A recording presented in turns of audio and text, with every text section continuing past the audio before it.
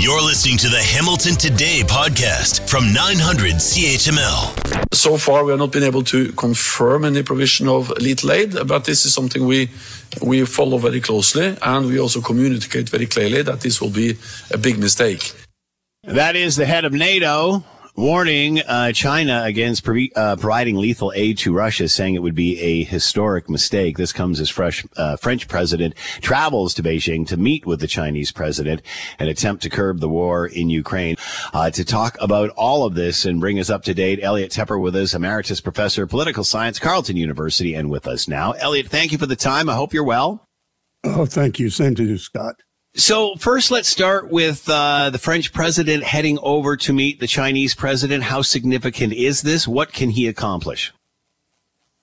There's a fascinating multi-layered game going on here.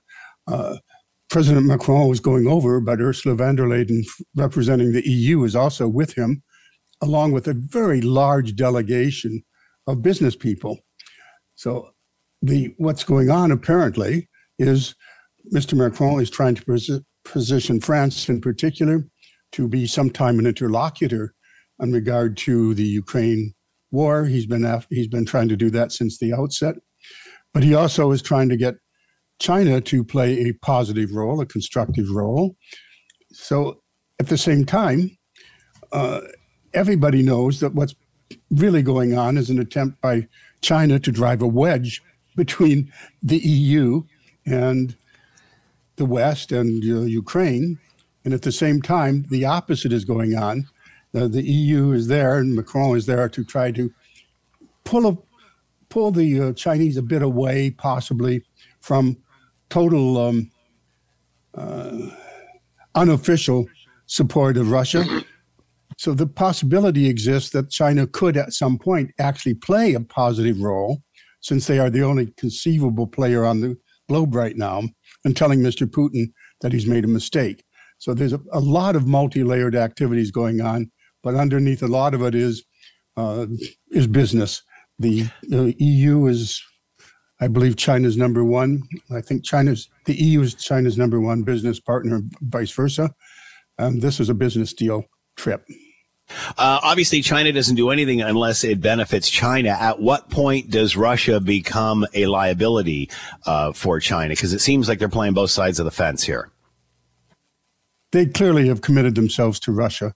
They are neutral on the surface only. They are clearly major supporters of Russia.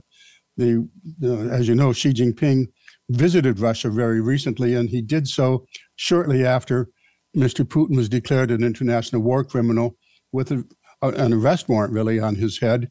And they shook hands and they were, my dear friend and so forth. And they were caught apparently on a hot mic. I mean, that is, perhaps they didn't mean to be overheard.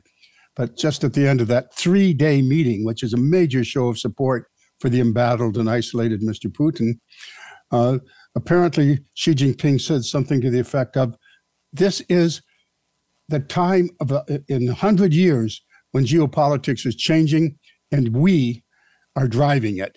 And Mr. Putin answered, yes, I agree. So they are a shared partner in changing the geopolitics of the world in favor of the autocracies, the two of them together. And the rest of all this goes on around them. As you follow this, Elliot, and I try to learn as much about it as I can and educate everybody, or at least bring it to their attention, it seems to me that the Chinese Communist Party is on full attack mode. They are, you can say what you want about the West, but we're not going into other countries and trying to steal territory or undermine them in any way, shape or form. We're just trying to kind of look after ourselves and do the right thing for us. But it seems Russia and China are overly aggressive. It's not about taking care of their own people. It's about advancing their territory, advancing into other parts of the world. Is that accurate? I think there probably would be a long discussion about what the West is and is not doing around the world. But generally speaking, that is certainly correct in this era. We have a situation where China has laid out a blueprint for being the world's foremost power by 2049. They have steps on the way to get there. That includes, among other things, modernization of their nuclear weapons. They've already essentially taken over much of the South China Sea, where they've never had territorial claims, and they've weaponized it. They're militarizing it. In the East China Sea, they have border disputes with India as well. So they are very much on the advance. We know that the United Workers Front is very active in pursuing influence operations. That's certainly been in our news, but it's also operating, of course, around the world. China is an emerging power. Unquestionably, it's how they choose to emerge, as you and I have discussed, that really we need to talk about. And what we need to talk about is wolf warrior diplomacy and subterfuge as they rise to power. We're hearing more about a military facility in the Arctic and China looking to purchase that. The U.S. saying, hey, what's going on here? What do we know about that? Well, one thing, since you've raised it, is the expansion of NATO by the taking in of Finland as a full member as of basically today. The foreign ministers of NATO are meeting, and Finland abandoned, along with Sweden, decades of professed neutrality. What that does, among other things, is Finland also has a presence in the Arctic, and it gives NATO now much more of a toehold to watch exactly what you're referring to. What is China up to in the Arctic? We know they've sent the snow leopard through the Northwest Passage here, an icebreaker.